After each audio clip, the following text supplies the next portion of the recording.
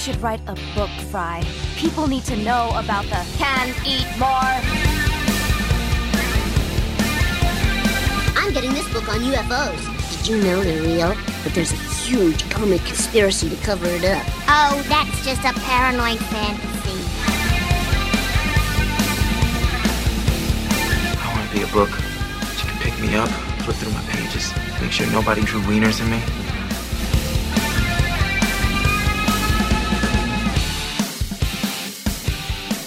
Hello and welcome to the Not Grandmother's Book Club podcast, where we read them so you don't have to. Because the strike is over and we're back like we never left. My name is Kevin and I'm joined as always by my co-host Benedict who... Oh, wait, he's gone again. Benedict! Wow, total silence. I'm doing the bit. Total I'd gone. Really I'm back committing now. to a bit. I'd gone away. I was never here, and then I was, and then I wasn't. I'm Benedict like the Scarlet has Pimpernel joined coming the in and United out. Auto Workers now, just so he can say he's on strike. No, just so I can say I'm a scab. Working while everyone else is on strike. Benedict, do you have a bathtub? Yeah. Okay, so I know the bathtub at your old place, way too small for a human being to actually take. Yeah, this one's a bit bigger. Okay. I just there's something about like city bathtubs that I just can't like. I've seen too many videos of like antennae protruding from like the various plugs that I'm like, I can't sit in that. Like I will not and cannot sit in like that. Because also like my apartment has had like no roaches, but you know those like house centipedes? No. You've never seen a house centipede? No, I haven't. And I live in a building that's probably like, close to as old as yours. For the podcast listeners, they're about this long.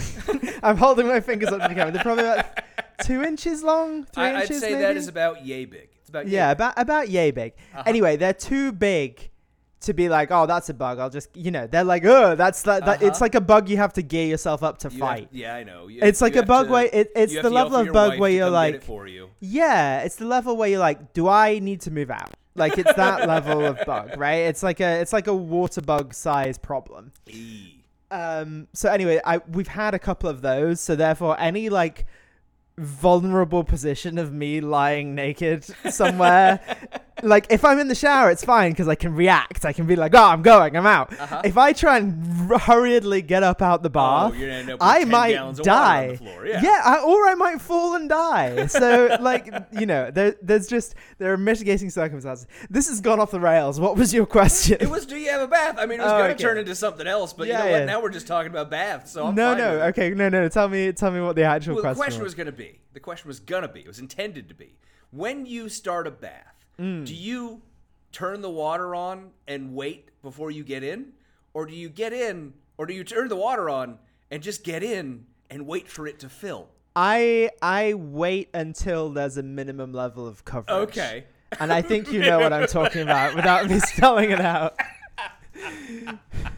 I think I know what you're talking about. I like my toes to be covered. So I have a giant bathtub at the new place. It's nice. big enough for me to sit in and extend my legs all the way. Wow, okay. It has like a nice reclined backrest. It's Nice. great. It's perfect. But so I've been taking more baths now, and I got in the other day. I was just like, I'm going to take a bath, and so I started the water, and I'm like, I have literally nothing to do. There's nothing to distract myself. Yeah, that's the problem with a big bath. It's just like, this is going to take an hour to fill. It's like, okay, I'm just going to get in and sit there and wait for it to fill. So that's what I did. And it was very weird. It was very, very weird. Captain's hat with a submarine, just waiting for the... Just waiting for there to be enough water that you can play with the submarine, because otherwise it's vulnerable to attack from the British Navy. It doesn't make any sense that the submarine can't go underwater. Oh, God. Okay. Well, Benedict, you probably know. You can tell by my energy that I've brought to the podcast that I am like a weird level of tired. Oh, he's nice. Like, yeah. He got real fucked up from his flights. Yeah. You probably know what it is that we do here on this program. Other folks who don't love baths. Sit in a dry bathtub for some reason. No, you got to get some that Trumbo motherfucker. Well, no, he was in what? I don't know. I barely remember that movie. They might not know what it is that we do here on this program. To them, I would say, this is the show where we go deep, deep, deep, deep, to plumb the depths of right-wing thought by reviewing a chapter from work of conservative literature, and in between, taking a look at other examples of the right, doing their best to make America hate again. Benedict, start us off. Do you have a hot... Stumbling over my words already. That's what happens every time we take a week off because you're out on vacation. You're like, I come back and I'm like, how do I talk again? How do I do this? Do you have a hot take for us this week? Yeah. So a couple of things. First of all, just from our previous conversation, I would love to be like, so you know Marat. Yes. Do you know who Marat is? Yeah. Famous for being murdered and also being an incendiary French Revolution journalist. Other thing he's famous for, working from the bath. Like, absolutely, like, and also dying in the bath because he worked in the bath and someone came and assassinated him in the bath. I think, like, God, what was our president that they always say had to get a bigger bathtub? Taft. Yeah. It was a Taft joke that didn't land because I couldn't remember his name. That's a really cool way to live and die in the bath. Life and death in the bath. To live and die in the bath. Like, it was the precursor to Tupac's To Live and Die in it. My actual hot take, that was just what stemmed from our conversation. Hot take actually is God bless people that hold companies to account. And sometimes it's governments, which is great. Oh, are we going back to Unity and how they reversed on their bullshit? Because I'm sure because of what I said on this show about them. No, yeah, I think you did that, and I think we should all thank you. And, yes, thank you very much. And you know, there's a grandeur to your statements this week. But no, my flight was delayed coming back, basically. And if your flight lands more than 3 hours late coming out of Ryanair, Europe, man, don't fly Ryanair. But if you're no, well, that's true. If your flight lands more than 3 hours late coming out of Europe, they just have to give you money back. That's the law. Oh, that's great. That's not a thing that happens in the US. And I was like, wow, you can even make American companies do that? And the EU is like, yeah, fuck yeah. Well, there are requirements for what airlines have to do if your flight is delayed X long or whatever, or something like that. But like, it's not as good as what the EU does. At check-in, they gave me like, these are your rights within like EU law. So like, these are all the steps you can take to request a refund. And then, we need that here. Fucking cool. Yeah, I know. It's like all the like AI stuff that's happening, and the EU's like, fuck absolutely 90% of that, and America's like, we'll see what happens. It's so like, honestly, like the EU, not perfect, obviously, but so much better consumer protection. It is insane. Yeah, it is a level we cannot comprehend in the United States, just on another level. Yeah. Anyway, hot take from you. My hot take this week, Benedict. It should be harder to publish a book. Debatable. I might self-publish one day. Let's see.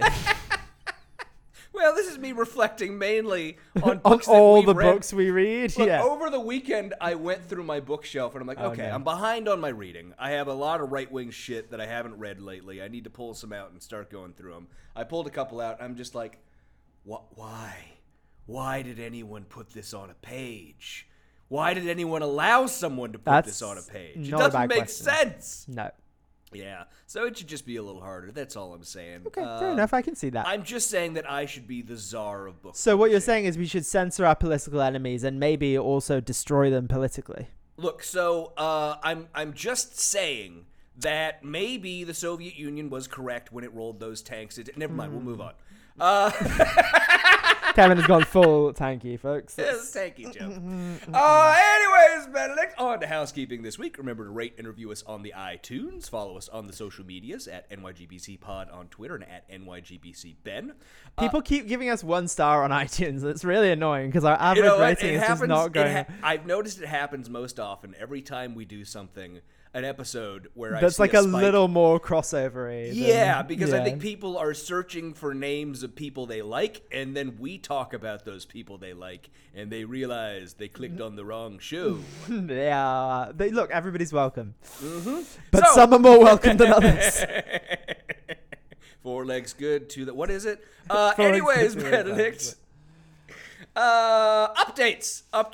On the Patreon only, I mentioned not remembering the book Leviathan.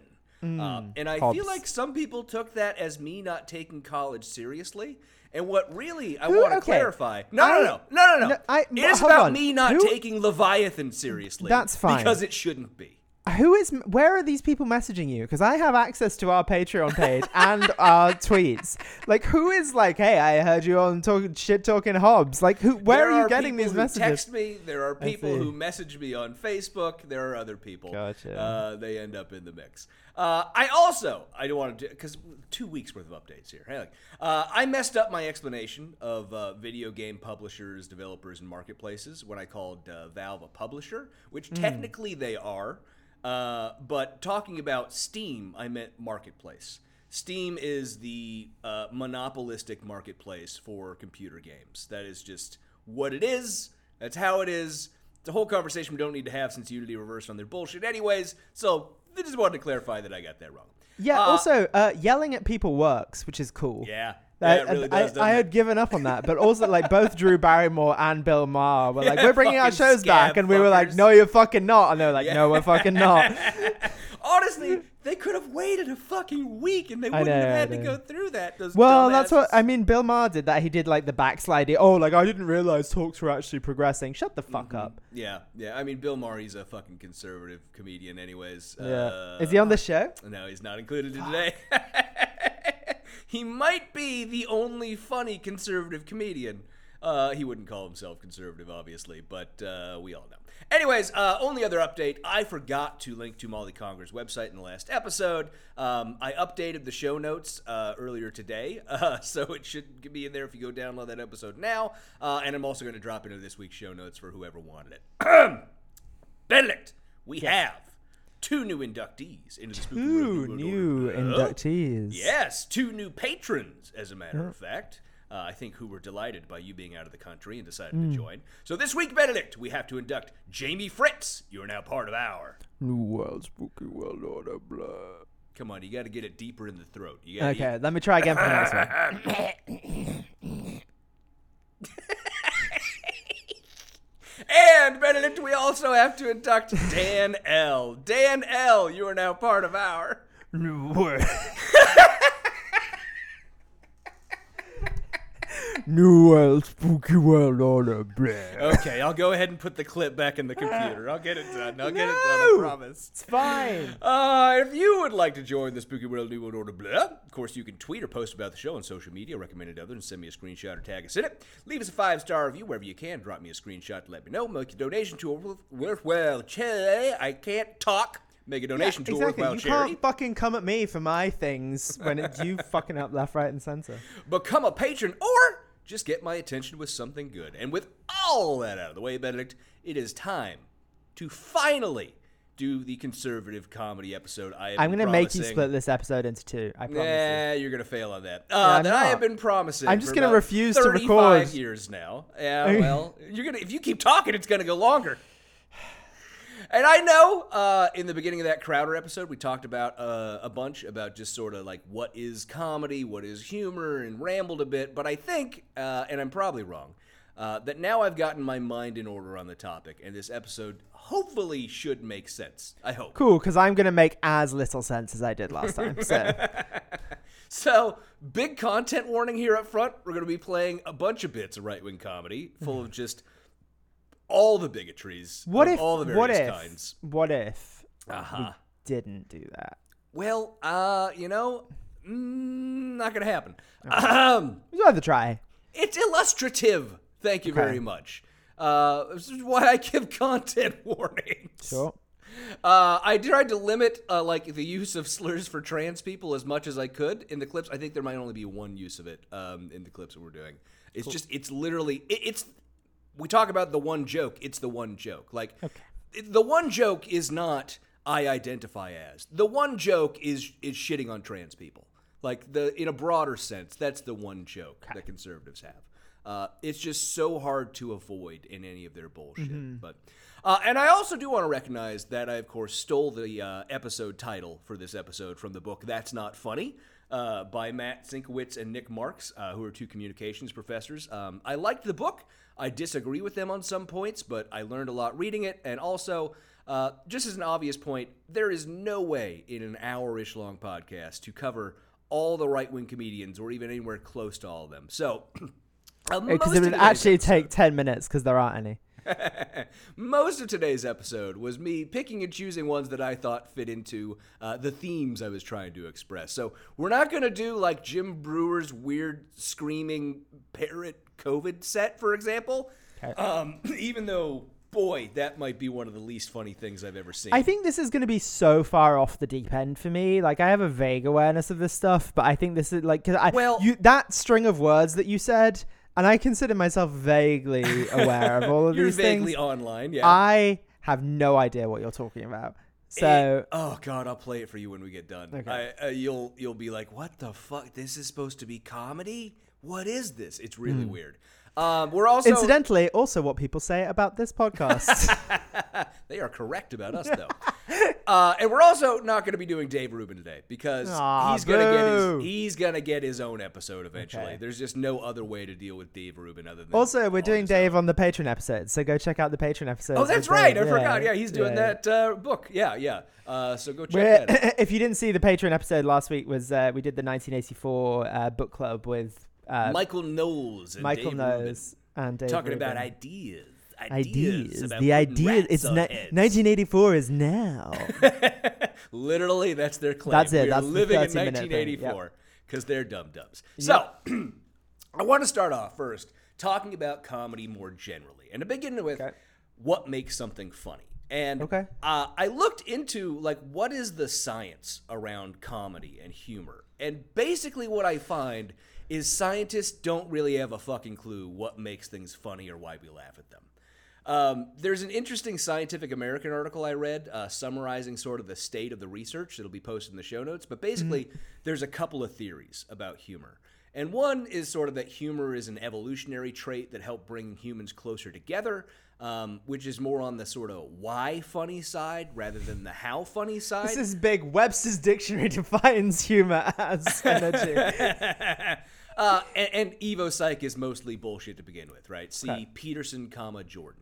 Another theory is that humor comes from laughing at the misfortunes of others, and it's an expression of the feeling of superiority, which would explain a lot of Benedict's laughter.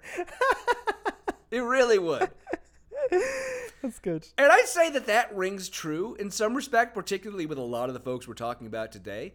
But it seems more likely to me that that's just one aspect of humor, one that's maybe more prevalent on the right.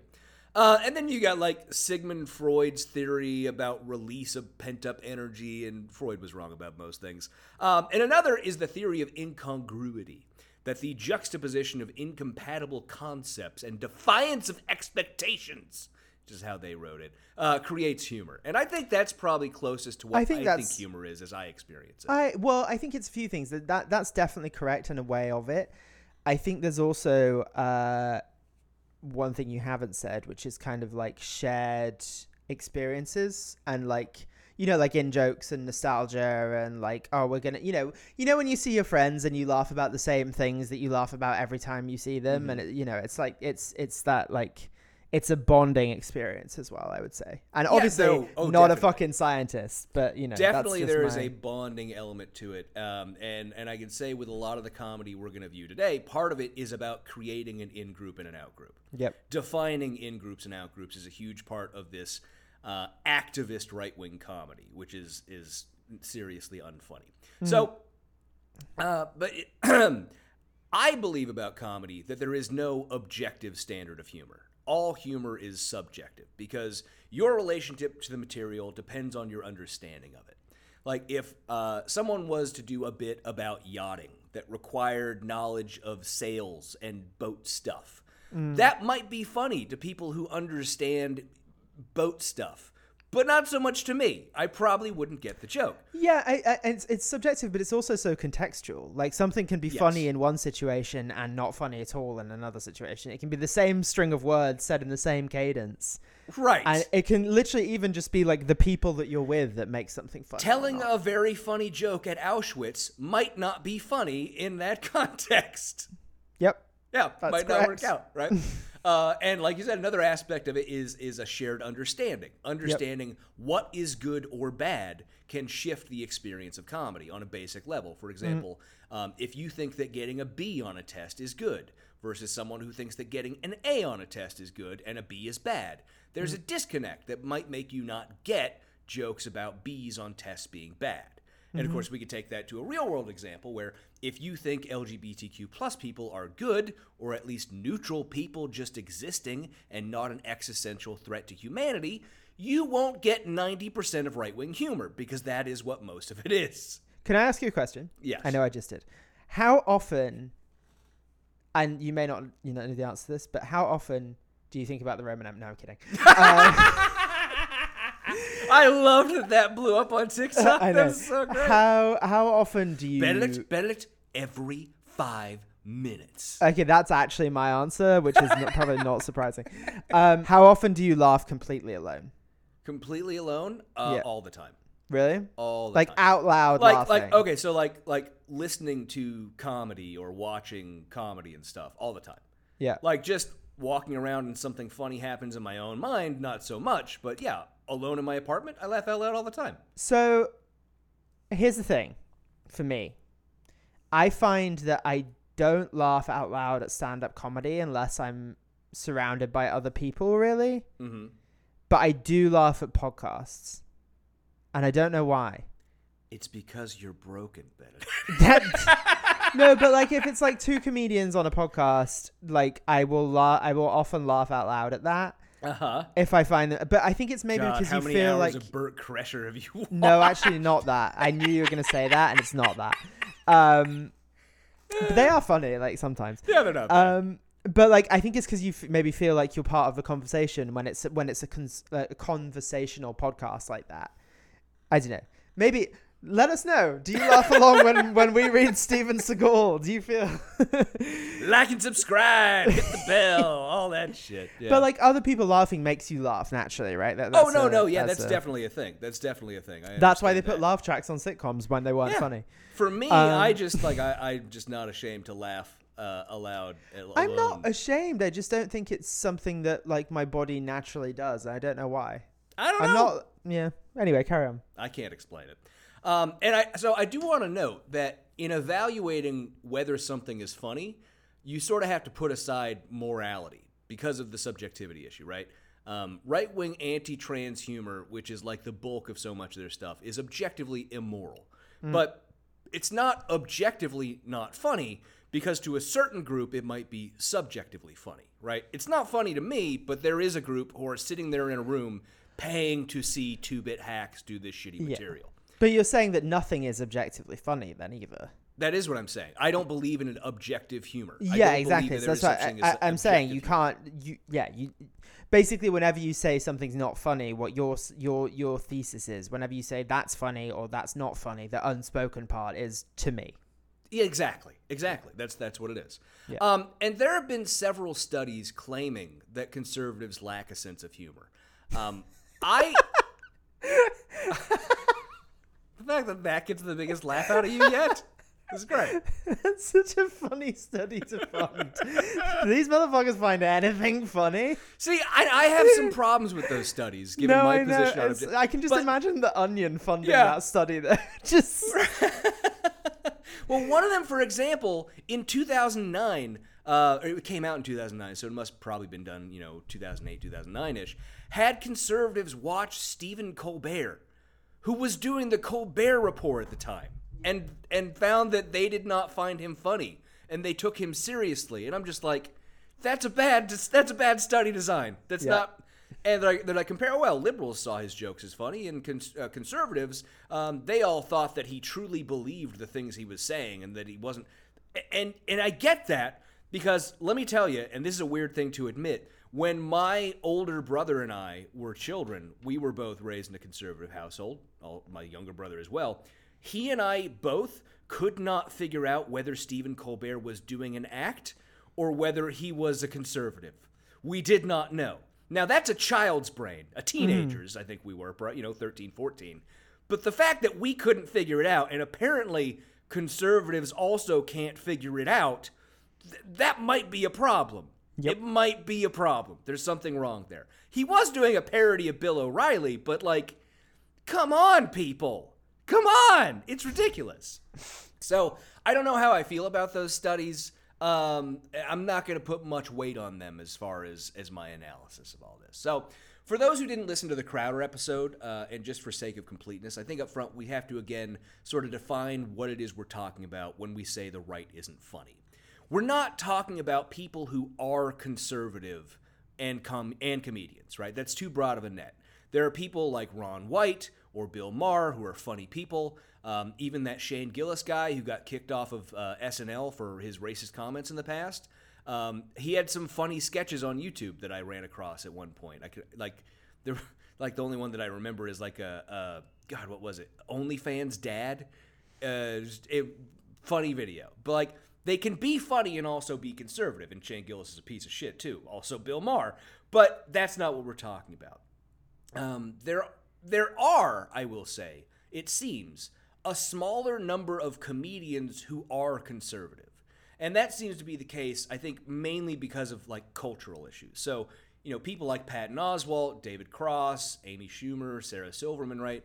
They're all known for their outspoken left political views. And they all came up in the same environment, working comedy clubs, constantly broke, making it up from the bottom.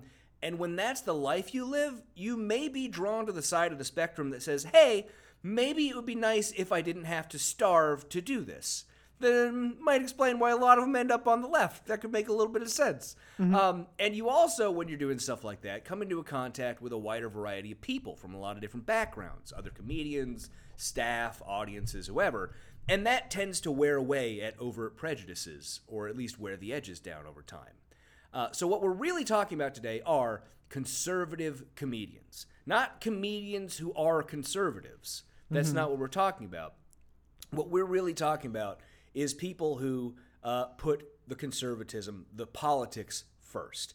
And I mean it broadly so as to include like Babylon Bee writers and whoever, not just stand-up comedians. People who put today's version of republicanism before their comedy. And I thought we could start off with a clip to ease us in with a shining example of just that. Everyone give a round of applause for the guy coming to the stage right now, Nicholas DeSanto. You're not clapping. No, we'll see. Are you even going to tip your waiter, Benedict? No. You guys believe in climate change? No. Mainstream media tell us that climate change is real, but they also tell us that Islam is the religion of peace. So I don't know what to believe. Pause it. Yeah, it's great comedy, isn't it, When was this released? 1 month ago. Fuck off. 1 month ago. This is like 2015 material. Okay, so this is I didn't know who the fuck this guy was until I started looking into this conservative comedy thing, and I like saw some clips of him stuck places, and I was like, okay, this is just some dude doing a lot of self promotion. There's no way that anyone thinks that this guy is funny. And then I started looking into him. This video that we're watching right now is titled Right-Wing Comedy Jokes Compilation, parenthetical, not new material, Nicholas DeSanto. It has 300,000 views. Nope. Another one of his videos that's like 15 minutes, and he just titled like anti-abortion comedy in London, has close to 1 million views. Cool. Awesome. And you'll hear how fucking unfunny this guy is. Of course, strong independent women hate Donald Trump because his policies mean that they will ultimately have to pay for birth control. And if there's anything a strong independent woman really hates, it's to pay for her own stuff. The U.S., it's... By the way, these are like different sets all cut in. Like one joke is from one set, another joke is from another set. So it's all just put together like that. It's a big problem for casual sex because in these blue states, a lot of single women are angry. They're like, are you telling me that tonight when I go clubbing, I need to find somebody who could potentially step up to the situation and take care of me and the baby if the baby comes up? Are you telling me that tonight when I go clubbing, before I open my legs for this total stranger, I need to first ascertain that he is responsible and kind? Thank you very much, Supreme Court. Thanks. Even they didn't laugh at that. Why are you not laughing, Benedict? Even his fucking people didn't laugh at that. For nothing. Oh, an ad. A fucking ad. How dare you do this to me, YouTube? Every goddamn time. I can never escape. No, I don't need another Chromebook. It's the shitty Chromebook I'm running this on that is barely able to handle these fucking videos. Maybe you do need another Chromebook. I might need another Chromebook. That might be a solution. Oh, now we get a Taco Bell ad. Great. I thought it was going to be one ad and done. No. All right. I like that other podcasts have ads that the hosts read, and we just play the ones that appear on YouTube. As it turns out, we do have ads on the show. We just don't make anything from them. And talk crap about Christianity, and nothing happens to them. It's just incredible. It doesn't sound right? It doesn't happen the other way around anywhere in the world, right? It's almost as if Christianity is a religion of peace. But we can't say that, obviously, because those other guys have already claimed it. It's a patent pending situation. So this you chuckled! You chuckled! My first... Okay, yeah, that's fine. Yeah. This guy is hilariously I think unfunny. it's just because I find the double alliteration of P funny, normally. Patent pending is just a funny phrase, I think. It is. So that is Nicholas DeSanto. That's what I'm talking about. Okay. And he could be on a compilation album of Now That's What I Call Putting Politics Before Humor. And lest you think I just pulled out some racist Italian child and put him on our show, because that is definitely what he sounds like. That guy has 40,000 subscribers on YouTube. He's been all over the internet. He has been on the podcast Triggernometry, which is hosted by Konstantin Kisin, a British guy born in Moscow who's also had the likes of Matt Walsh, Carl Benjamin, Nigel Farage, Brett Weinstein, Jordan Peterson, just a rundown of all the awfuls on his show. He is, I will say, based on what I can tell, the most up-and-coming right-wing comedian today. Cool. And he sucks. Like, literally the bit I just cut off, because we don't need to hear any more of that, is just him going like, shitting on Muslims by being like, oh yes, we went to the patent office and patented religion of peace, and also truck bomb, and also driving car into Christmas market, and like, just, okay, you just want to shit on Muslims? Go on Bill Maher's show. He'll make it funny somehow. But that's what that is. It's very strange. It's so fucking strange, man. And I also, to warm us up today, want to also play a bit that I have talked about before, and I want to play it because I want people to know I am not making it up. It is from a comedian named Rodney Carrington, who is a self-styled Southern country comedian, and boy, it's bad. Stopped off on the way up there at some Japanese, Chinese, fuck, they all look alike restaurants. This is the opening track on his album. The opening track for this set that he did in 2000 is this. Some place called Poontang. You been there? Shit, I liked it. Hell, I ordered it. You want Poontang? Good choice, cowboy. It's one of them places where they come out and cook in front of you, you know. Cha-cha-cha-cha-cha.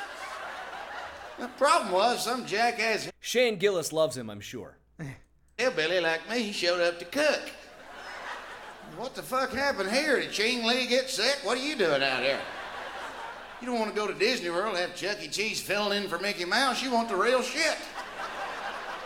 I want a Japanese guy. A guy that comes out, throws a knife, kills the guy next to him. He don't walk here no more. Well, no shit, Kung Fu. You just killed the son of a bitch.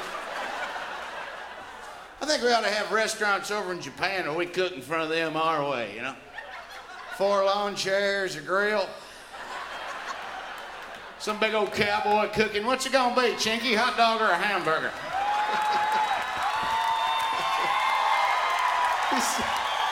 I don't think all the screaming is warranted. Yeah, he then finishes that off by just doing a literal minute of Ching Chong Bing Bong, Chinese accent, and I believe he ends it by saying, Chinese people just exist for me to make fun of. Apart from the racist bits, It was okay. Which was 95%. Yeah, 5% of it, fine. The one joke about us going over to Japan and having restaurants where we cook our way, that's a fine premise. That's the only one that wasn't racist inherently. Yeah. But I wanted people to understand that I wasn't lying. From. Yep. I brought that bit up a number of times, and he really does that shit. That was acceptable at some point in this country. And really fucking shouldn't be. He did a movie with Toby Keith. Rodney Carrington did a movie with the country singer Toby Keith called Beer for My Horses. I owned that DVD. That sounds right, Benedict. Yep. Okay, all right, yep. I could see that. Yeah. But I want us to take a little bit of a trip back in time, right? To get a sort of sense of conservative comedy. And, you know, the core of conservative comedy, I would say, seems to me to be punching down. That seems to be the one thing that binds all together is punching down. Okay. Performed or delivered comedy has not been traditionally tied to any particular political movement or ideology. Aristophanes in ancient Greece wrote comedies around 400 BCE. Jesus Christ. I literally just put that in there because I wanted to give you a chance to be pretentious. Yeah, I mean, I like Aristophanes. He's the guy who invented the concept of the sex strike in comedic works. In Lysistrata, the women were like, yeah, we're not fucking you until you guys make peace. So, and then there's a weird bit where the woman has like a map of the world like drawn on her naked body, and they divide the world up. It's very odd. Look, man, it's a good time for 400 BCE. Also, can't find much better than that around. The Frogs, which is also fun. Yeah. There are also ancient Sanskrit writings that discuss and define humor, right? It goes back as far as humans do, is the point of that one paragraph that I put into my outline. Mm-hmm. And then, of course, you know, things like court jesters in Europe who, you know, had to make sure they didn't offend the Lord or risk punishment. When you said we need to go back a little bit to understand this, I didn't think you were going to go back to 500 very quickly. Trust BCE. Me. We're jumping forward very quickly with the next sentence that I had. In the U.S., Benedict... I like that you write these, and then don't share them with me, and then get mad when I'm like, what the fuck have you written? Why would I want you to see any of this? And you're like, well, if you let me finish. Like, well, if I let you finish, I don't know where it's going. Do you really need to see my chicken scratch outline? I don't, but I think you then can't get mad at me when I question the fucking premise. In the U.S., right, stand-up comedy, as we know, has its roots in minstrel shows and later burlesque and vaudeville. Oh, so it's all racist. Cool. Benedict, it's the United States. Everything has a racist root. Okay, but stand-up comedy didn't come from the U.S., right? Like, that's not... No, but I'm just talking about the roots of U.S. stand-up comedy, obviously, because this is the show based in the United States, and that's what we typically talk about. We have listeners elsewhere. Because we're waiting on you to write that episode that you've been saying you would do about international fascism, and we're really waiting for you to That might be a different show. Who knows? Who knows? Oh, your other podcast that you don't tell me about. Yep. Written satire, obviously, has a much longer history, going back to, you know, stuff we already talked about, Aristophanes and whatnot. And we're back in ancient Greece. Just to pick a few more modern examples, Benedict. Jonathan Swift. Yes. It is a melancholy object to those. Yep. Fans are also called I'm sorry. That was a good joke. I cut you off. That's my bad. Asshole. I'm just going to edit you out and then when I put the episode together so it doesn't get talked over. Or somebody like Mark Twain in the United States. But comedy as an independent art form didn't really take off in the United States until the creation of the radio. When mass communications allowed more people to experience it from wherever they were, and then, of course, movies, television, other forms of communication really expanded the way for comedy to create its own path as an independent art form separate from other things that might have come before. So comedy, much like populism, took off because of the radio. Is what you're telling me. Exactly. There's also, of course, the famous Chitlin circuit, where African-American performers who otherwise couldn't get booked in white venues could perform, and a number of famous comedians like Moms Mabley, and a number of white performers who also did that circuit got their start, like Jack Benny, Bob Hope, Milton Berle, people like that. Then in the 50s and 60s, the new wave comedians at the time, inspired sort of by the social rights movement or the counterculture of the 60s, started to bring politics into their acts. And more non-white comedians started to break into the scene. People like Red Fox, Dick Gregory, and Bill Cosby. Let's stick to Red Fox. Red Fox let's is fun. do those first two on that list. But jumping forward a bit, in the late 70s, a man named Andrew Clay Silverstein started performing in Brooklyn, New York, doing an act that was mostly impressions, including one which he called the Dice Man, which was based... okay. So this is Andrew Dice Clay. Yes, it is. Which was based on the Jerry Lewis character in the original Nutty Professor movie. And over the time, the impression morphed more into a greaseball Italian character, and eventually it became his entire act, which he started performing under the name of Andrew Dice Clay. So Clay's act, for anyone who hasn't seen it, is over-the-top performed misogyny and homophobia, is how I would best describe it. Mm-hmm. And funny, also, what is probably his most famous bit, okay, I should clarify what I meant there. It is funny that what is probably his most famous bit, which is the filthy nursery rhymes, are something he stole from a ventriloquist comedian named Otto Peterson. Okay, people just used to steal each other's jokes all the time. They did a lot more often back then. I mean, like Lenny Bruce, right, and George Carlin with the 7 dirty words and whatnot. It's I don't know if there was like different arrangements back then. I feels like there's a whole lot different feelings now. I think it's I think it's partly because like even people's like mediocre bits end up online now. Yeah. And like it's also just it used to be presumably much harder to be like I told that joke in a club and Lenny Bruce stole it from me or whatever. Like, okay, prove it. Whereas now you can like you have documentation of your jokes presumably and like proof of when you wrote them or performed them or whatever. Yeah. So Clay sort of courted anger his entire career. He was regularly protested by women's and gay rights groups for his content. When he hosted SNL, Nora Dunn refused to appear with him, and Sinead O'Connor canceled her scheduled appearance. Sinead O'Connor is a fucking legend, by the way. Like, unfortunately was. Well, still is. It still is a legend. Yeah. True. It was about a year before the Pope photo show when she canceled her appearance because of Andrew Dice Clay. But he was selling out arenas. He was the first comedian to sell out Madison Square Garden 2 nights in a row. It's kind of a big fucking deal, right? Yeah. Right. I mean, we still look back at like the Black Keys selling out MSG 2 nights in a row as like the moment that brand of music came into the mainstream. But a comedian, a stand-up selling it out 2 nights in a row, still insane, still fucking crazy. Was he a conservative comedian? I don't know. Clay has said later in his life that it's all an act and he's just heavily committed to a bit. And in everything I've seen of his comedy, the comedy came first. He wasn't playing to a political group. He was playing just to a much more widespread at the time misogyny and homophobia that was just everywhere in public life, not as much confined to one political movement over the other as it is now.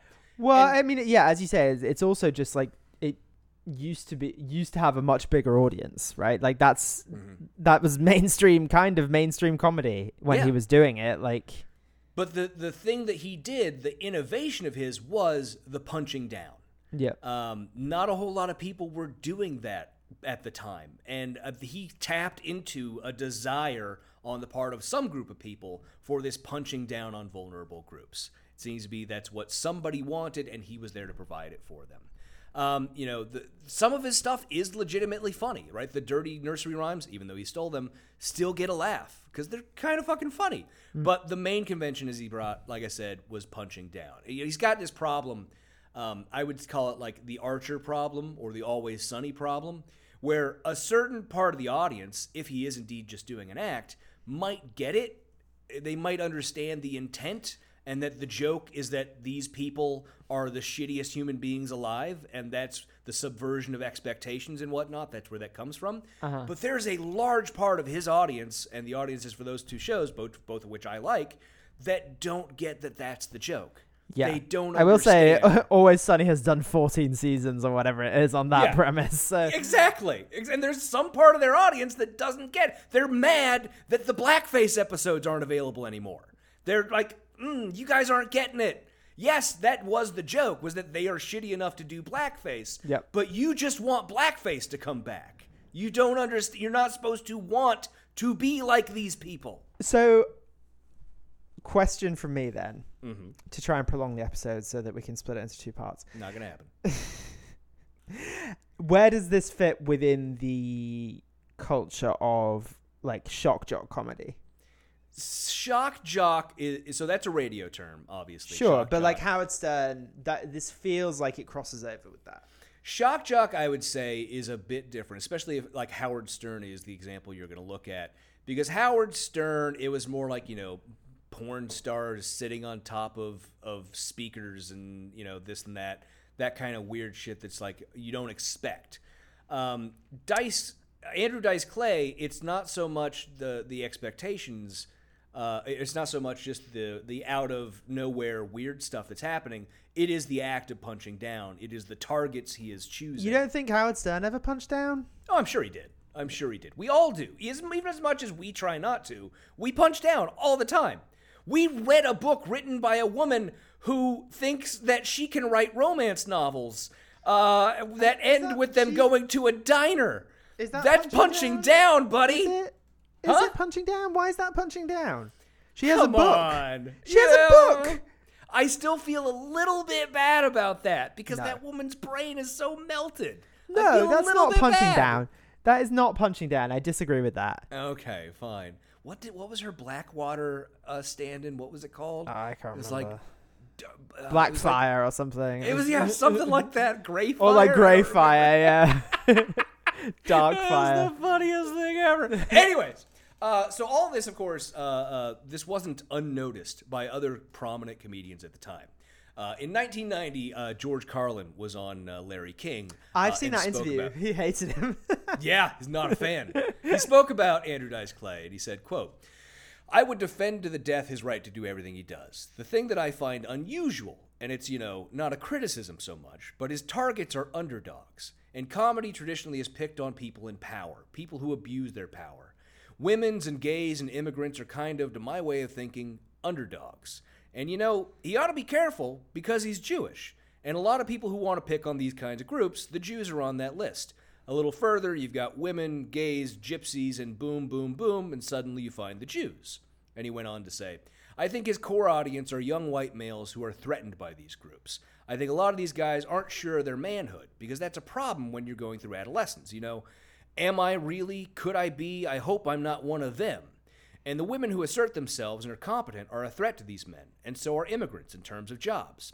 So for every right-winger who likes to point to Carlin and claim they're just being edgy or that Carlin would hate the wokes, there you are. Carlin thinks you can say what you want, but has every right to hate you for it. Exactly. But I would say that Andrew Dice Clay is a good starting point to pick on where this devolution of right-wing comedy may have originated. A comedian who just got filthy rich and sold out stadiums punching down. There is an audience for it, and somebody was going to come to play to do it for him, or maybe many somebodies over the coming years.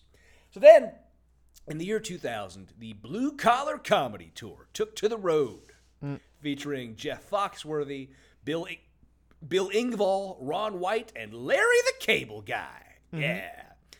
Did you, I know that was a U.S. thing, but did it even, was it a whisper in your ear over in the UK at the time that existed? I think more Larry the Cable Guy, conceptually, I was aware of. Yeah. I had never seen any... And is he the Get It Done one? Yes, he is. Yeah, okay. So that, I think, made its way into my psyche somehow. Yeah. It was impossible. For a certain point of time, it was impossible to avoid. Yeah. He was one of the top comedians in the United States for a while. And I like I said, I went back and watched the tour video that they put out, right, which is like a compilation of a bunch of various stops on one of the tours. And it's not terrible. It's not awful. Yeah. They're obviously 4 guys who have done comedy their entire life. They have the chops. They know how to write jokes. They have good material. Foxworthy was a well-known comedian by then, right? His first album, You Might Be a Redneck, went triple platinum in 1996. He had a sitcom on Fox for one season, and he was even a guest on Space Ghost Coast to Coast at one point.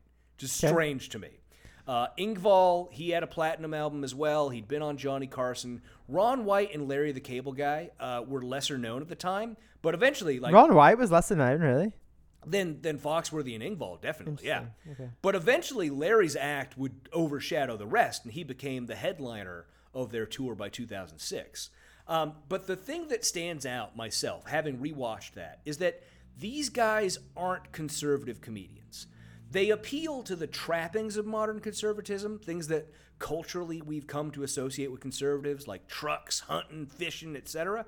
But their acts aren't political, and they're largely, not always, but largely punching laterally. Mm-hmm. The people who are the butt of their jokes are the people sitting there in the audience watching these multimillionaire comedians throw jokes at them, right? Ron White, or not Ron White, Jeff Foxworthy does joke. His whole punchline is, you might be a redneck if. Yep. And those people, those rednecks are the people coming to see him in these shows. So it is, in a way, it's punching laterally. And I still do not understand. Like, there's casual homophobia and some old man racism type stuff, right?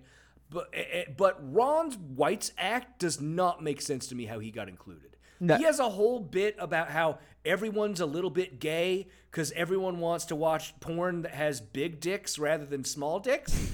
I don't know how he ended up on that lineup. I could not fucking tell you. Because he sounds like he's the most Texas man ever. That's why. Maybe that's it. And tater salad. It's because all those guys had catchphrases. Yeah. Like, to the point that even, like, there was a Saturday Night Live bit that they did, a sketch. It was like the Kings of Catchphrase Comedy.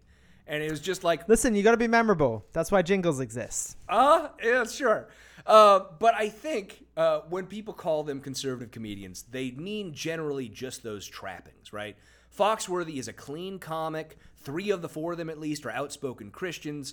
But all of them put the comedy first. They've all pretty much stayed completely out of politics, particularly since 2016 to now, right? I think... Didn't Jeff Foxworthy say some weird stuff? I thought one of them went QAnon. No, he said so. Larry the Cable Guy has gotten a little out there on vaccines. Okay. And one of them, I don't remember who, like, endorsed Gary Johnson for the 2016 election.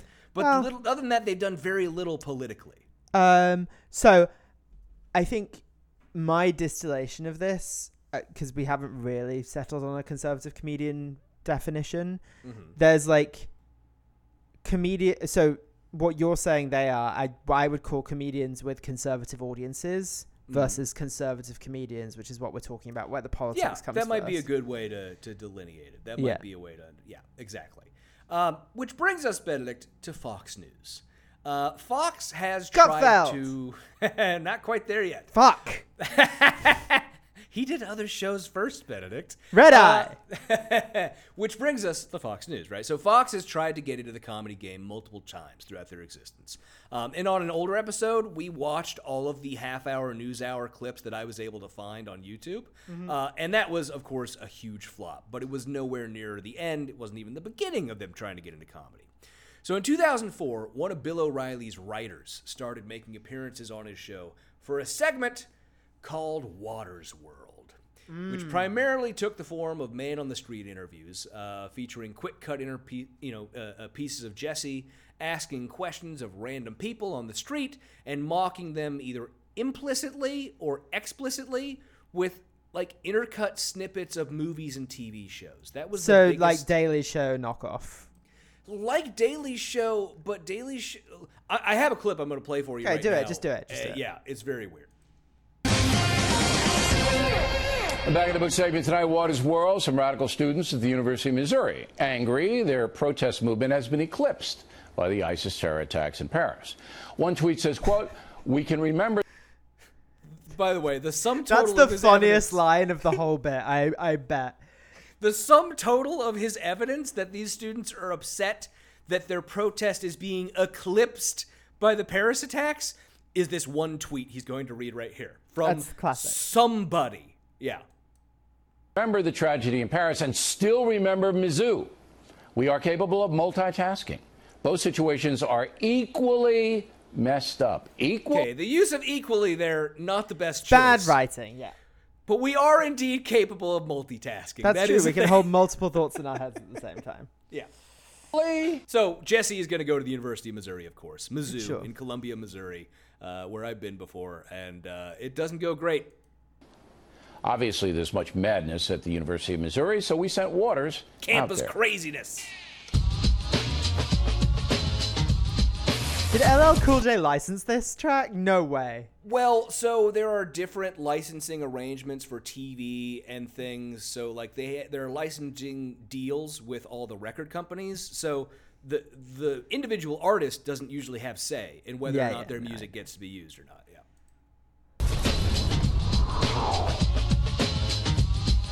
The mood on campus right now, what is it? It's kind of tense. I mean, it seems like folks are scared. This protest movement, what set it off? Our student body president called the N-word. Grad students having their health insurance taken away. A swastika was painted on somebody's dorm in human feces. Poop swastika. If that's what you want to call it, sure. Have you guys... Boy, Jesse. Boy, Crushed you're really it. whiffing. You're really whiffing here in your attempt to make these things seem like nothing. Yes, Jesse, poop swastika might be something that leads to some protests. Pretty sure that's a hate cry. Yeah. You guys experience any problems here? Me personally, no. It was one instance I had. I was walking out of one of my friend's houses, and there was a person outside the house just counting 1, 2, 3. That's disgusting. Yeah. Jesse's not getting the material he was hoping for. No, it's like, here. that's bad, actually. Yeah, that's not good. So the intent of this piece, obviously, is to downplay what's happening at the University of Missouri.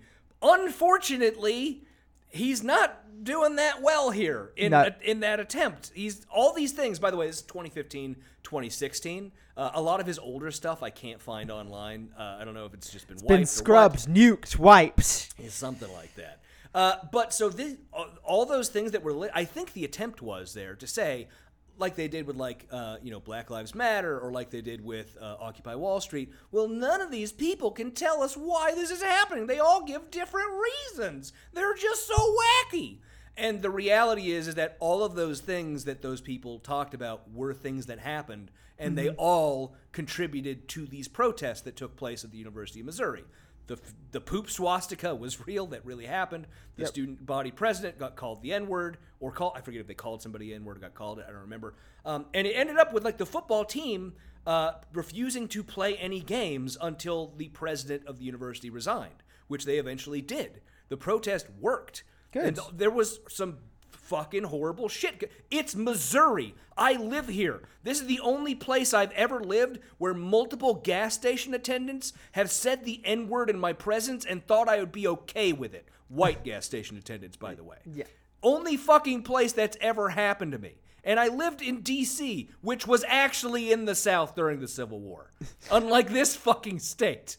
So, yeah, that's the kind of stuff they did. And after all of these Waters World segments, Jesse would usually join Bill O'Reilly, rapist, for some analysis. In the studio. Yes, in the studio for a post-game interview where they tried to take what Jesse Waters did, the bullshit man on the street taking snippets out of context, and make it something real, not just a comedy bit, turning it into this is what the left actually is.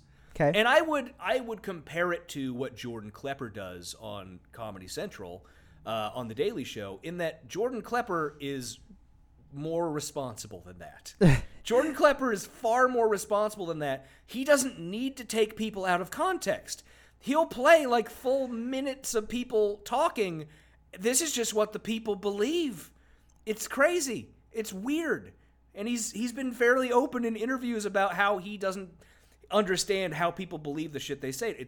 But anyways, that's beyond the point. So Waters would go on, of course, to do the infamous Chinatown segment, which we played before on the show, which was basically that Rodney Carrington bit. Yep. That's basically what he did in that. And then, of course, he was given Tucker McFucknugget's primetime slot, which everyone, including us, has commented on as a bad choice. But I have given it some thought, and I recalled how much my conservative dad loved Jesse Waters on Fox. He would bring up Jesse Waters, what he had done the night before on O'Reilly, in conversation. And that's how much he loved him. And he just that's not what that you up want randomly. In an ideal world. Well, I think it is that, Fox's core audience really likes Jesse Waters. And I think it's another case of the subjective comedy problem. Mm-hmm. We don't think it's funny, and much of it really isn't. But somebody does. The only person my dad liked on O'Reilly more than Waters was Dennis Miller. Which, speaking of, nice transition, huh? Perfect. Dennis Miller started off in stand-up in the 1980s, before eventually joining the cast of Saturday Night Live, becoming the Weekend Update anchor. In his early career, he generally expressed liberal views, or at least people took it that way. But according to Miller and a lot of other people, 9/11 caused a pretty big shift in him as an individual. As it did in many weirdos. That is true, and he became one of the celebrities that was backing George Bush and the War on Terror. Mm-hmm. And I'll say this for Fox News, right?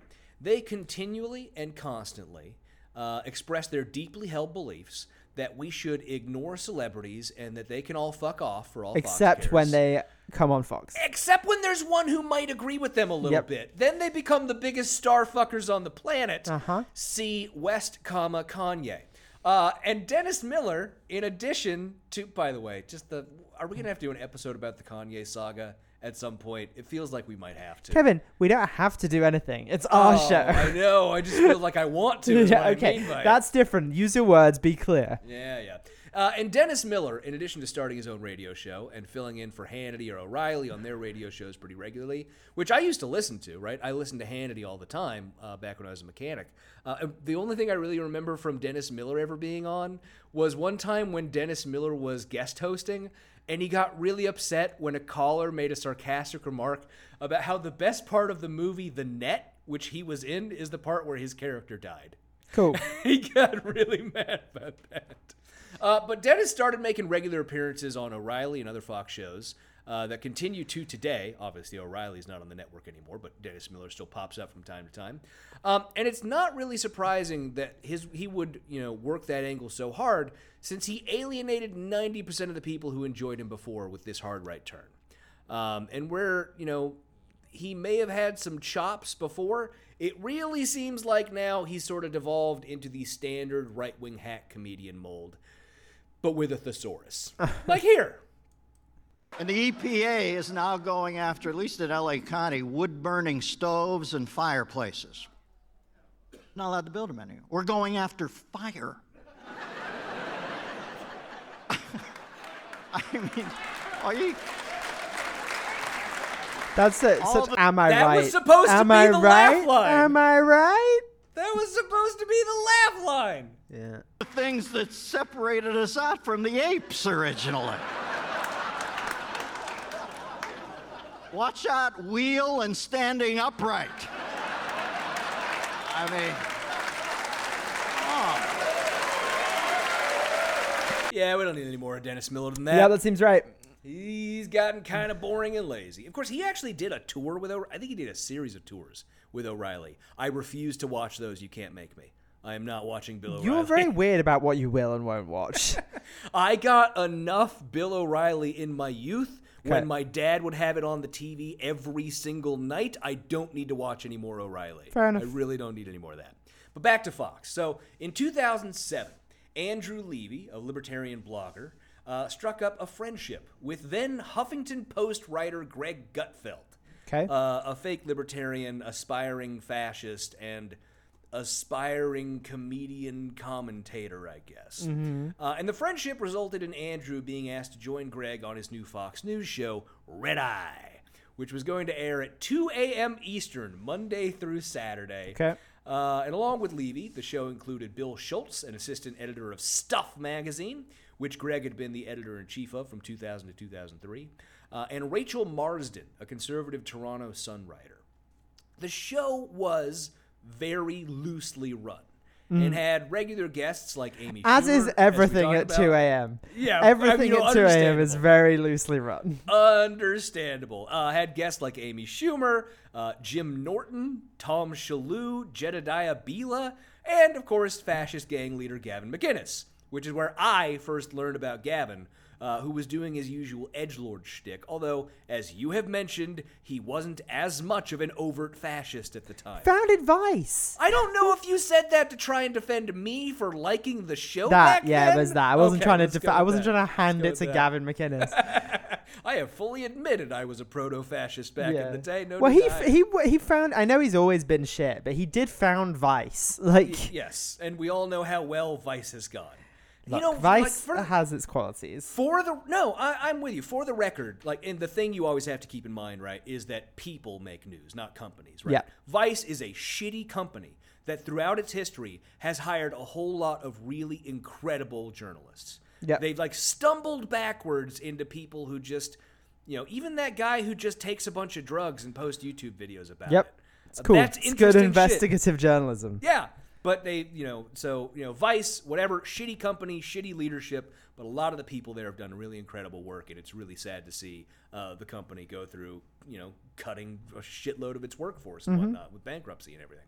Anyways, so it had all these guests, had Gavin McInnes, and it was an edgy show for Fox, probably mainly because nobody was really watching at 2 a.m., except for me, right? Yep. I would record Red Eye to watch the next day, including such great bits as this one, which I did watch live, or the next day after recording it when it happened.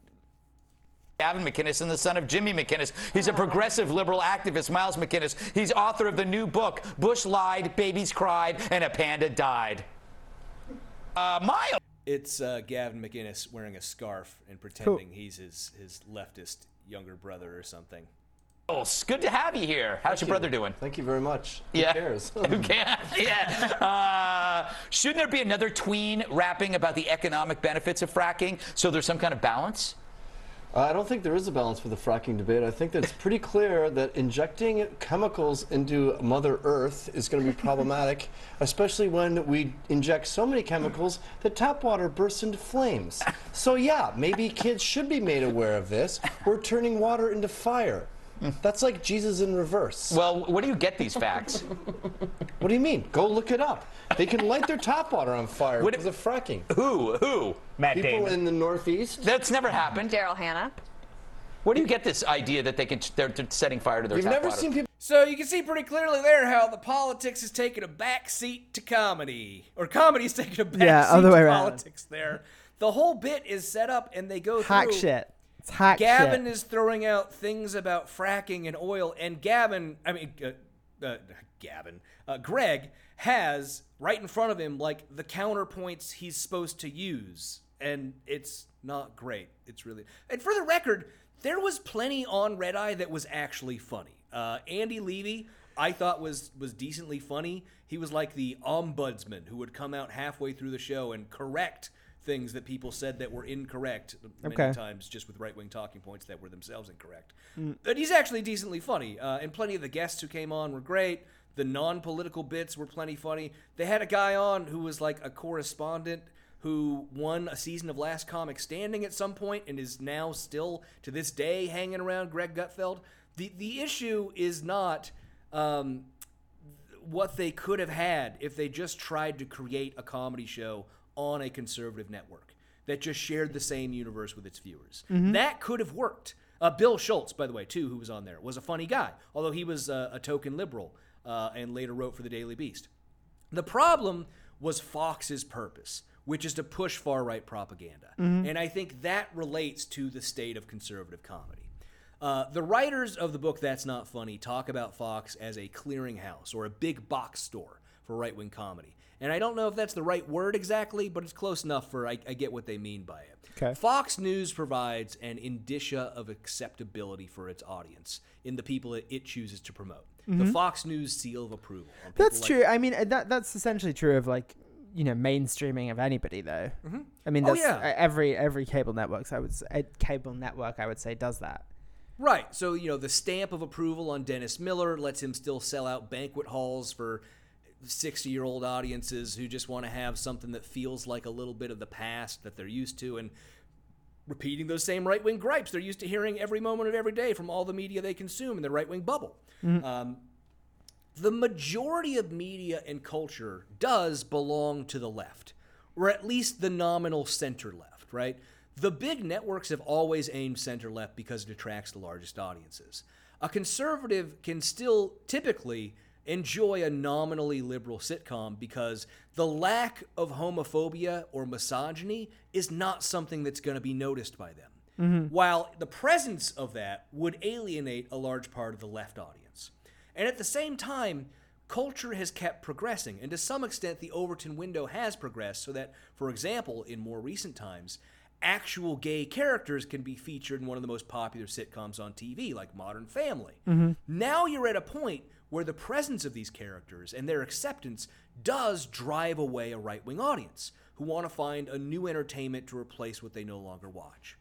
And in steps Fox News and others to fill that gap, which I think helps explain why post-2000-ish and certainly post-2010, we see the rise of these right-wing comedians. Many of them filtered through Fox News with the stamp of acceptability, and many of them learning Fox's methods along the way, right? Politicize everything being the primary one I think is relevant here. No. Go ahead. It's okay. No, I was just going to say, and that's where a normal person would end the show. And But tease not us. the next part of the show. But not How much of your outline have you got left? Because I'm not doing another hour on this. I've only got 2 pages left. Okay, perfect. Yeah. That's fine. Yeah. And everyone started getting in on this act, right? The Babylon Bee was founded in March 2016 by a guy named Adam Ford. And in its earlier days, it was really just like Christian in-jokes. Yeah, they definitely didn't start as what they are now. Like Right. it was like a Catholic satire. Its main targets were, I think it was like more, Protestant. I don't know if it was mainly Catholic, but like its main targets were Christians. And is that funny to me? No. But for people in those groups who maybe get the premises, I'm sure it's chuckle-worthy. Like, there was one that's highlighted like on their Wikipedia page, which I even found funny, right? In 2017, after Hurricane Harvey, they posted an article titled, quote, Joel Osteen sails luxury yacht through flooded Houston to pass out copies of Your Best Life Now, which is a fine joke. That's good. I like That's that. a fine joke. Also, Joel Osteen sucks, so that's punching up. That's good. Exactly. But in 2018, Adam Ford, right? That's what I said founded it? I'm pretty sure. Yeah, Adam Ford sold the Babylon Bee to Seth Dillon, who I cannot find any information about before he bought the Babylon Bee. I did not which is know it was weird. sold. It's very weird to me that I don't know anything about this guy. If anyone can find an article about him or something, please send it to me because I am interested in where the fuck Seth Dillon came from because I don't know. But he definitely is the one who took it in the direction we now know it is taken, with the one joke and everything.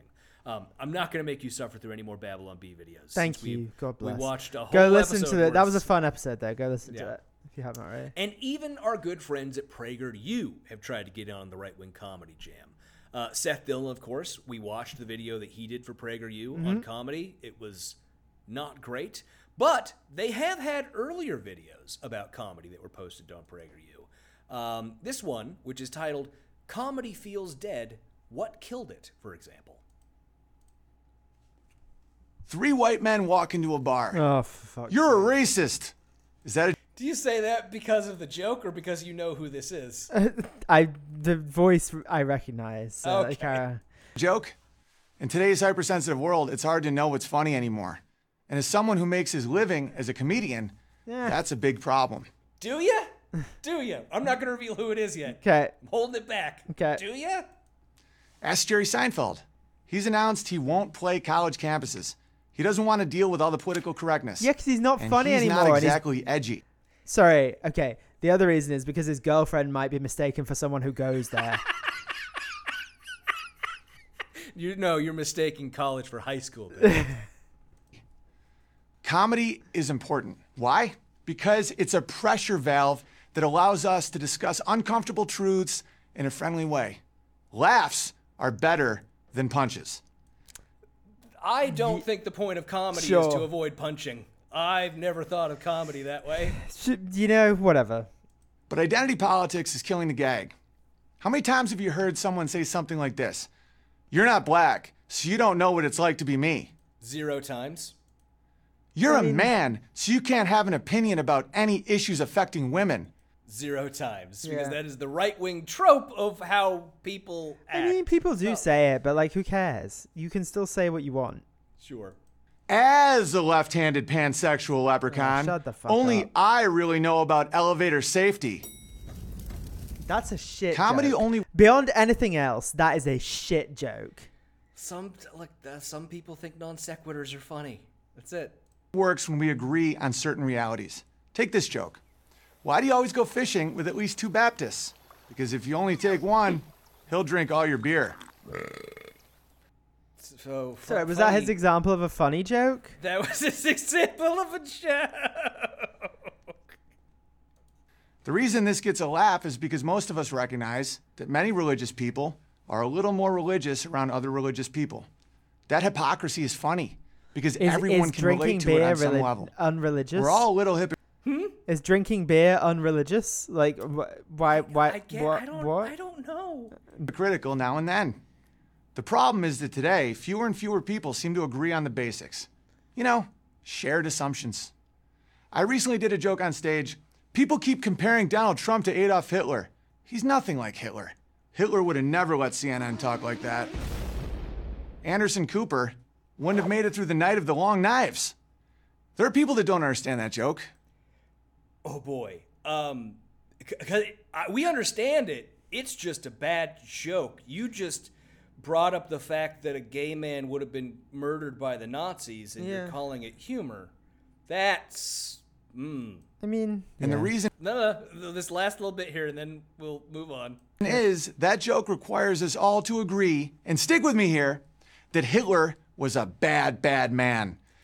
So the reason why the left didn't get that joke is because we don't agree that Hitler is a bad, bad man. Bennett, do you want to tell us who was delivering that video? I actually think that Hitler was a bad, bad, bad, bad man. So he's right. Yeah. I don't think he was a bad, bad man. What's the guy's name? I know the voice, but I don't know the name. Owen Benjamin, Bennett. Fuck, yeah. Owen Benjamin. And that video, by the way, has been removed from PragerU's website and YouTube page. Probably for things that Owen has said that sound like this. See, this is the thing. The Jews aren't going to win, guys. Not only are they not going to win, this happens over and over and over again in history. Right now, they're at the end of their delusional fantasy. Yeah, Owen Benjamin is a neo-Nazi white supremacist shit Vox lord Day appearing. Yep, that's it. Who cool. once said that Adolf Hitler was trying to clean Germany, clean it of the parasites of the fleas. So you might say that Owen Benjamin didn't agree that Hitler was a bad, bad man, then. You might say that. And you know, looking at it through that lens, it might explain why we disagree on the joke. It might actually explain why we didn't think the joke was funny. But not for the reasons I think he said in that video. He's not exactly relevant much to the topic of today, except in as much as it demonstrates the point that sort of the combination of edgelordization of these comedians and the far right, the right in general, playing footsie with open white nationalism has led to a number of not figures just like the Owen. Comedians. Oh yeah, they've just made it all over the place, and that, Benedict, brings us to the last thing we're going to talk about today. Amazing. The right's new comedy showcase of note, Gutfeld! So, Greg Gutfeld, who we've talked about a lot, so I'll just give the basics, was born in San Mateo, California, and attended Junipero Serra High School, and then went on to graduate from my alma mater, UC Berkeley. Kevin went to Berkeley in 1987 with a degree in English. We are all ashamed of him, I assure you. Yeah. He began his career at the American Spectator, which had been right around the time that David Brock was there, running dirty tricks for Richard Mellon Scaife, who was using the magazine for his Arkansas project. He then moved on to Prevention magazine, which I had never heard of, and then Men's Health, eventually becoming the editor-in-chief of Men's Health, only to move on to Stuff magazine, and finally Maxim UK, and then eventually becoming one of the original Huffington Post contributors, as we talked about, before getting Red Eye, and has been a Fox News employee ever since 2007 when Red Eye began. He's also a regular on the Fox show The Five, and has written several books, one of which I have right here, called How to Be Right, the back of which reads, to survive, the right must learn how to express non-liberal principles as effectively as possible and persuade others to their point of view. It is an art that demands patience, research, humor, understanding, creative thinking, learning from your opponents, and even mimicking their tactics. Cool. It's great. It's great stuff. It's supposed to be a funny book, but it's not really that funny. I've never enjoyed books written by comedians, even good comedians. I can't get into funny books. I enjoyed Patton's book, Silver Screen Fiend, which is really just about movies. Not so much intending to be, comedy all the way through. But I think that might be the only book written by a comedian. Well, okay, I did back in the day, going back to what I said about how me and my brother did not know if Stephen Colbert was a comedian or not. We had the book that Stephen Colbert put out during that time period. I don't remember what it was, but still, even after reading it, we couldn't figure out whether he was actually a conservative or not. That's good. That's the mark of a good satire. Apparently is. So, Gutfeld began as the Greg Gutfeld Show, which aired Saturday and Sunday nights on Fox at 10 p.m. from 2015 to 2021. So when the network decided it wanted its own version of a late-night talk show, they went to the person they thought was the funniest guy in the office, Greg, and offered him the slot every weeknight at 11 p.m. And I do have to say, it's a lot less like a late-night show and more like an episode of The Five on weekends. I can't describe it really as anything other than that. Like, they just have occasional skits or bits thrown in to give it like the feel of comedy without actually doing like anything that a late night show would actually do, like this, for example. Mock it and move on. So that's like the bit, mock it and move on, is supposed to be like the thing, like the game you would do on a late night show. That's what they're doing. Let's see how that turns out.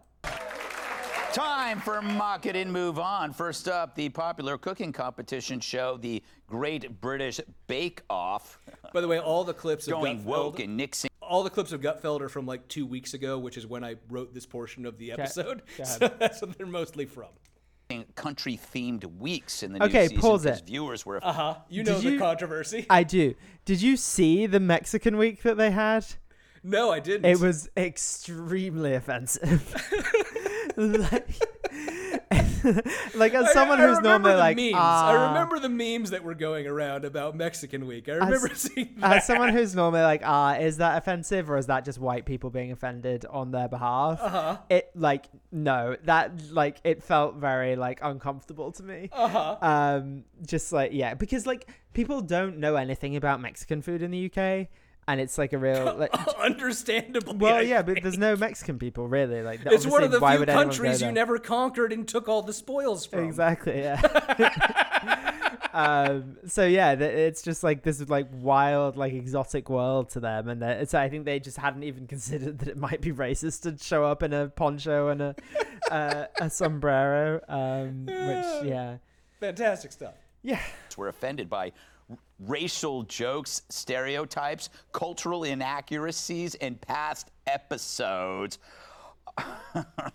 Andrew, I always like hearing these stories about people were offended, and you never know who these people are, right? It's just like they were mad about the Japan week or something. Who actually has the time to get mad over this stuff? I mean, from a culinary perspective, I was mad because, like, when it was Japan week, everybody made chow mein and lo mein. Yes. Right? So there's like a celebrity chef or something who's on this episode. That's who that is. Andrew Gruel. Gruel? Okay. Is it really Gruel? Oh shit! It's Andrew Gruel. That's a bad name for a chef. That's gonna be a pen name. But yeah, and he's just like, no, there was some issues with it, and Greg doesn't take it well. It's like, come on, right? Yeah. And the hosts were behind this as well. First of all, nobody should be hosting a food show except me. I mean, let's just make that clear. So that's first and foremost. But the hosts were really bad on this. They thought they were funny, but some of their jokes weren't great. But the hosts themselves, they even said that the most exotic they got when it came to food was actually having lunch at Panda Express. So I just don't think there was much, diversity of thought that went into this. I was so disappointed. So I he's don't just think like, that happened on Great British Bake Off. We don't have Panda Express. Well, no, it was he was referencing the Japan week that they did on Great British Bake Off. Yeah, but we don't have Panda Express, so why would they make a joke about Panda Express? Well, no, that was him doing it. He's using his own frame of reference to come up with the joke, and Panda Express is a big thing in the U.S., right? But that's not... Okay, the segment is called Mock It and Move On, Benedict. They're not mocking it. What's going on? No. This is part of the problem with Gutfeld that I experienced very quickly, is they don't seem to understand... Their own premises and bits. Exactly. And they do have, it seems to me, like a semi-regular cast, because... Every episode I looked at, except like a couple, had Tyrus on it, who is the former NWA wrestler who's made a career being on like every Fox show, and basically just to make people who don't watch Fox go, who the fuck is that? Like all the time. Who is that large man? And this is, of course, despite the fact that he was accused of sexual harassment by the co-host of his Fox Nation show, Un-PC, Britt McHenry. So I'm sure that's he'll be on the network for a long time to come. And it is not funny even to the audience. Like, if you listen to these clips, there's a lot of laugh breaks and applause lines that don't happen. We keep joking about how they never laugh during the laugh breaks. And it's, oh my God, it's a fucking real thing. I've watched so many hours of Gutfeld now. They never laugh when they're supposed to laugh. It's insane. Like you can hear in this clip.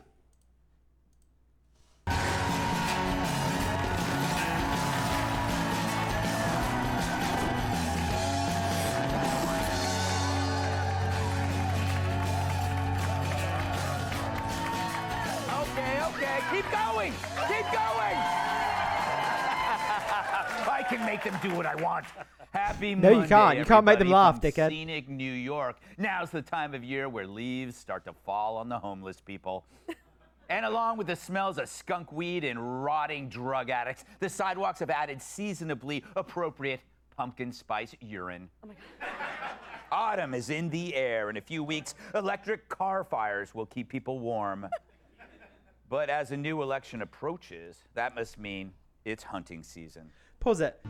This relies on so much previously known information. Like, I'm aware of like the electric car fire stuff because I know that it like is pushed a lot by the likes of like all the conservative online. Yeah. Like, I know that every time an electric car fire happens, they write about it and it like resonates with their audience, whatever. But like, if I didn't know that, that's just not funny. Well, and that comes back to the subjectivity issue. And it just requires so much previously known information. It requires you to be actively plugged into the ecosystem. I think it's more than previously known information. I think we've talked about before how the right uses epithets, literally like the Iliad or Odyssey type Greek epithets. And I think that's one of those things. All these things have been ingrained in them so much that they are supposed to react in a certain way when they hear those phrases. That is what that is. You know, the reference to piss on the sidewalks. They have talked so much about San Francisco, New York, whatever, any city. It's just the sidewalks are covered in the shit and piss of the homeless. That's the way it is. That's just, it's ingrained at this point. Yeah, it's very weird. And that's where I wanted to make another point about right-wing comedy, or the audience, rather, right? So earlier, I rejected the studies that say that conservatives don't have a sense of humor, or less of one, which I do. I reject those. But besides the subjective sense of humor thing I've talked about, their sense of humor is different than ours. Based on everything I can tell, it's less developed. It is literally juvenile. And I think that... They are Neanderthals. We are highly evolved. They are... Well, I think it makes sense given that part of the right's entire thing is a rejection of nuance and reality and an overwhelming belief in the certainty of their principles, right? If humor is based off subverting expectations and surprise, in the political arena, what is there left to laugh at when there's no hyperbole available to you? Because all the places you could take exaggerations about your political enemies, you literally believe most of those things. You literally believe that Hillary is eating children's faces and drinking their blood. Some people might, yes. Some people, obviously, I'm exaggerating now for comedic effect, but didn't work. Most of the exaggerations they could take are literally believed by their audience. They literally believe that Hillary Clinton sold uranium to Russia, is a traitor to all this stuff. They literally believe it. And so there's not very many places to go. So what's left to laugh at? Funny noises, callbacks to movie and TV. I do love a funny noise, to be fair. Everyone loves a funny noise, and you'll hear the Jim Brewer clip when we get off this episode. It's simplistic, and they've been so successfully politicized by Fox.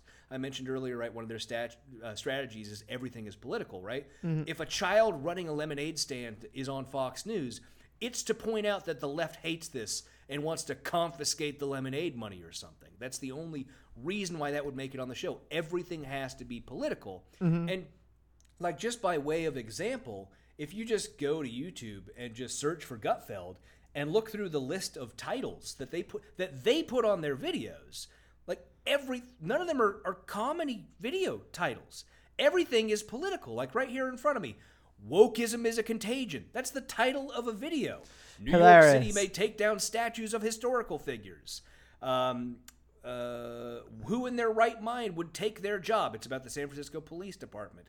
Joy Behar, loves to run her mouth. It's now hunting season on Republicans. All of it's political. The comedy is an afterthought. Mm-hmm. Comedy has to be an afterthought because it can't get in the way of the political. And to emphasize that, Benedict, we just have 2 more clips to finish off the episode today. I know you're very excited to hear that we are near done. I'm just hungry. Like, that's mostly what it is. This is from a segment on Gutfeld titled, "There's a Civil War at Cinnabon." No, there isn't.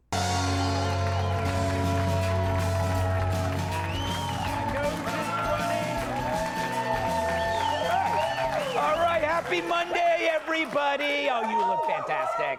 So tonight, I want to talk about a fascinating story right out of Los Angeles. A place where your yard is someone else's campground. 911 calls are answered again, slower no than laughs. airline No laughs. That was definitely a break for laughter, but there was no laughs. Customer service, and the governor looks like a diehard villain. But now there's a huge strike. Is there an audience? Jesus Christ. Is it because Gavin slicks his hair back? Yeah. Is that why he looks like a diehard villain? Okay. Going on that could affect a business that's near and dear to all of us, which means there's a civil war at Cinnabon, and it's delicious. Well, wait, what'd you think I was talking about? The writer's strike? I mean, do you people even care? When you have these woke and then I get an ad for Hillsdale College that pops up and interrupts right where I was going to end it anyway, luckily. Okay. But that's you. What the fuck is going on? What is the Civil War at Cinnabon? The story was that some Cinnabon employees went on strike because the franchise banned pride flags. Oh, good for them. Which Greg called a political statement. It's not. Fuck you. But anyways, that's that one. Here is our last clip of Gutfeld, Benedict, for you, titled, "These Disney Pictures Are Embarrassing." I tell ya, it scares me. God knows how this is going to turn out. Happy Tuesday, everyone, and what a great Tuesday it is. So SAG-AFTRA, the union for actors, claims that their profession is about as dead as a critic of Hillary Clinton. It all has to... See, it's the epithet. Yep. Hillary Clinton, murderer. But the problem is they literally believe that she has had her political enemies murdered. Yes. That's the problem with that being a joke. That is a problem with it, yes. To do with AI replacing real live actors, which seems redundant, of course. Replacing Hollywood actors with artificial intelligence is like replacing Vin Diesel with Vin Diesel. But remember, they've done worse. They once replaced humans. I honestly, here's a question I have. If anyone has worked on Gutfeld, do you not have audience microphones? Like in most late night shows, there are microphones meant to pick up the audience laughter. Clap. You can hear people clap and cheer. But even the point is, Benedict. The point is, even they apparently don't think it's that funny. But Gutfeld. Well, do you know what it is? The thing is, the funnier lines don't fit into the weird, stilted delivery trying to get to the political point. Yeah, exactly. So like but the audience, the lines that I think are funnier, the audience doesn't think is funny because it doesn't fit into their worldview. Whereas the lines that are funny to the audience are so deeply unfunny to me. And also apparently the audience, because they're not laughing either. So, But Gutfeld has, as you've mentioned, smashed the ratings. It is the highest rated late night TV show on television. Yeah, but is that because people fall asleep watching Hannity? That might be part of it. That might indeed be part of it. Is that because old people just literally fall asleep and are like, But the bigger part of it, and the thing I always point out, is Fox is the most watched cable network on television. Yeah, because everything else is more politically aligned. Yeah, everything else is more diffuse. Anyone who isn't a hard right, far right shitbag has any number of options. CNN, ABC, NBC, MSNBC, whatever they want to watch, they could watch any one of those. When it comes to late night, there's Fallon, Kimmel, what's the other one? Colbert, right? There's 3 other options. If you add those ones up, the 3 of them together get more viewers than Gutfeld does. But it's the fact that he is the only option for people who are seeking a particular right-wing view of the world to go to that makes him the most watched late-night show on television. So at the end of this, I think we have to reflect on what the conservative comedy audience, I think, is looking for, which in turn is driving what they get delivered. And we do have to recognize, right, Fox News shaped those expectations to begin with as far as what they're looking for. And I think we can say that it looks like what the conservative audience wants is edgelord, hate-filled news distortions with a guy who talks kind of funny sometimes. That appears to sort of be the desire. Am I incorrect about that? That's the platonic ideal of conservative comedy. Yeah, no. Greg Gutfeld is just a shadow on the wall. Well, yeah, that seems to be what they're looking for. And to go back to the Some More News video about conservative comedy that I mentioned earlier in an earlier episode that people should watch, it's a good overview. They make a point in that video that the reason why so many Donald Trump parodies didn't work is that they don't have anything to say. They just sort of repeat the things we don't like about Trump, but exaggerated. And that's not really all that funny. There's no especially when Trump is such an exaggerated character in himself. Like, it's right. Is this parody anymore, or is this just repeating what he says? Right. And at the end of all this, right, spending months immersing myself in conservative comedy for reasons I still cannot explain, it seems like that strategy doesn't work for us, but it does work for the right. For some reason, listing people they hate in a funny voice and repeating talking points appears to be enough. So, Benedict, I have to end off the show today for you. I lied about the number of videos. Why would you lie to me? One final video. I promised. It's a treat. You're worse than Gutfeld. Benedict, it's a treat. Okay. Because in 2004, Doug Stanhope, a stand-up comedian, performed in Austin, Texas. Okay. And Doug Stanhope is not a right-wing comedian. No. He's an atheist PETA supporter who's pro-choice and pro-drug legalization. He has libertarian connections and endorsed Gary Johnson at one point, but he's not a conservative comedian, especially in his act. The comedy comes first. But in 2004, Benedict, Alex Jones opened for him at Cap City Comedy Club in Austin, Texas. Okay. And it's fucking insane. Okay. So here you go. I will last 30 seconds. We have a very, very special guest. He's going to come out here. He's going to talk to you. Then he's going to bring up Dougie. I am a huge fan of his. It's an honor to bring him up here. Please keep it going for the Lord of Conspiracy, Alex Jones, everybody.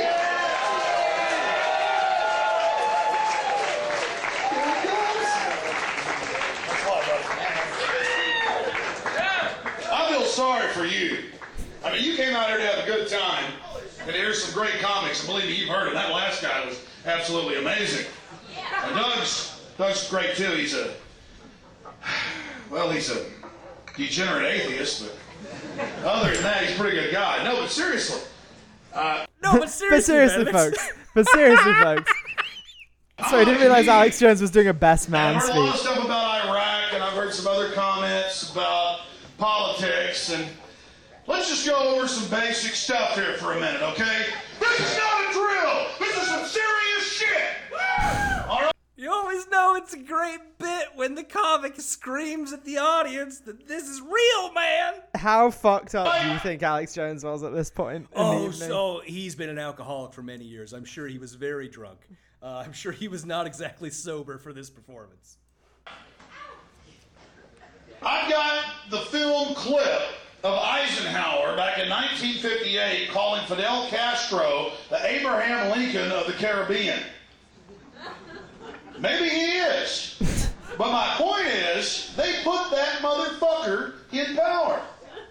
They put him in there. He has forgotten he's supposed to be doing stand-up, and he's just doing He one started of the pretty funny. He started like at least self-aware, and now he's like a minute in. He's like, so the thing about Fidel Castro is, It's not just him. It's everybody. It's Ho Chi Minh. It's Mao Zedong. It's Manuel Noriega. It's Osama bin Laden. It's Saddam Hussein. It's the Shah. It's the... They build them up, they knock them down, and I watch pause them it. stick our troops in. This is the funniest comedy we watched so far. it is. But also, do you know what the other thing is? And you know why it's funny? Why? It's because he's not wrong. These meat grinders. And it's all admitted, you know, I'm the weirdo who sits there and watches the C-SPAN documentaries where they've got the 85... C-SPAN doesn't do documentary. No. Year-old CIA section chief, you know, who back in 1950 goes, well, actually, the CIA was behind Mao and we put him into power. Of course, I already knew that, but now these bastards are admitting it. Mao Zedong killed 50 million people! I feel like the audience is for laughter. the audience is pulled back a bit. I am feeling that he's lost the audience a little think bit. they're afraid of him. Yeah, I would be too. You don't need to scream into the mic, Alex. That's fine. It's all good. I think that's enough. I think you can put it in the show notes. I will say he's wrong about us putting communists in power. We never did that. Was I right that was a treat to end off the show? That was something. Yep. So, you know, better than anything else we've listened to. So I love it so much. Okay, put it in the show notes. People watch themselves. Yes, they will be in there if you want to take a look at it. But thank you all for listening. We hope you enjoyed the show. Remember, if you just can't get enough of us, you can go over to patreon.com/NYGBC and become a patron for as little as $1 an episode for patron-only episodes, shout-outs on the show, early releases of our episodes, and more.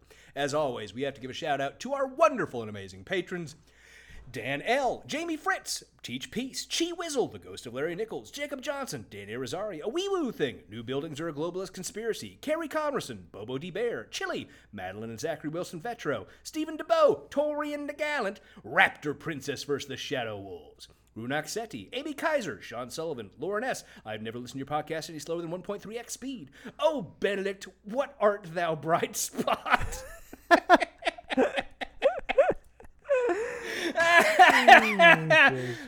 Flack Weasel. It's actually Kieran wherefore Dackler. art thou, bright spot. Kieran Dackler. Join us next week when our guest will be Robert F. Kennedy Jr., Henry Louis King Jr., Sarah Wolf, Aaron Burke, Megan A. Dooley, Gloria Scott, Clifton Stuckey, Pause, Arrest This Native, A Baby, Wah, Veronica Forker, Melissa C., George Saulnier, Stefan, Wacky Wednesday Adams, Utah Outcast, Dave Barwick, Chris Palmer, Bad Bible Stitches, Mockingbird Nation, Benjamin Carlisle, Dexter, Allison, Megan Ruth, Glaurung the Deceiver, Big Easy Blasphemy, Jay Reynolds, Stephen and Cindy Dimmock, Taru Takanen, and Balls Watterson. Thank you all as always for being our patrons. Oh my God. That's such a long list now. I made it through the whole Christ. list. I made it through the whole list. Oh my God. It took Thanks, so everyone. long. That's cool. It's good that this takes most of the show to read out the fucking patron list. Thank you all as always for being our patrons. That's it for this week's show. Till next time, Mao Zedong! Goodbye. Goodbye.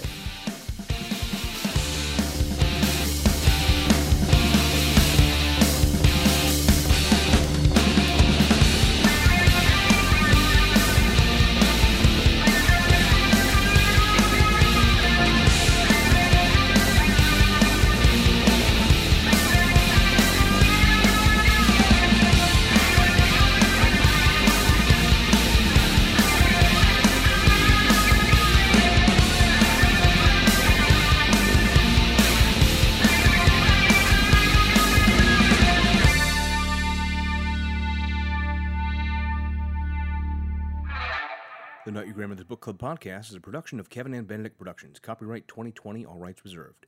Music for this podcast is by Silverman Sound Studios. Find out more at silvermansound.com.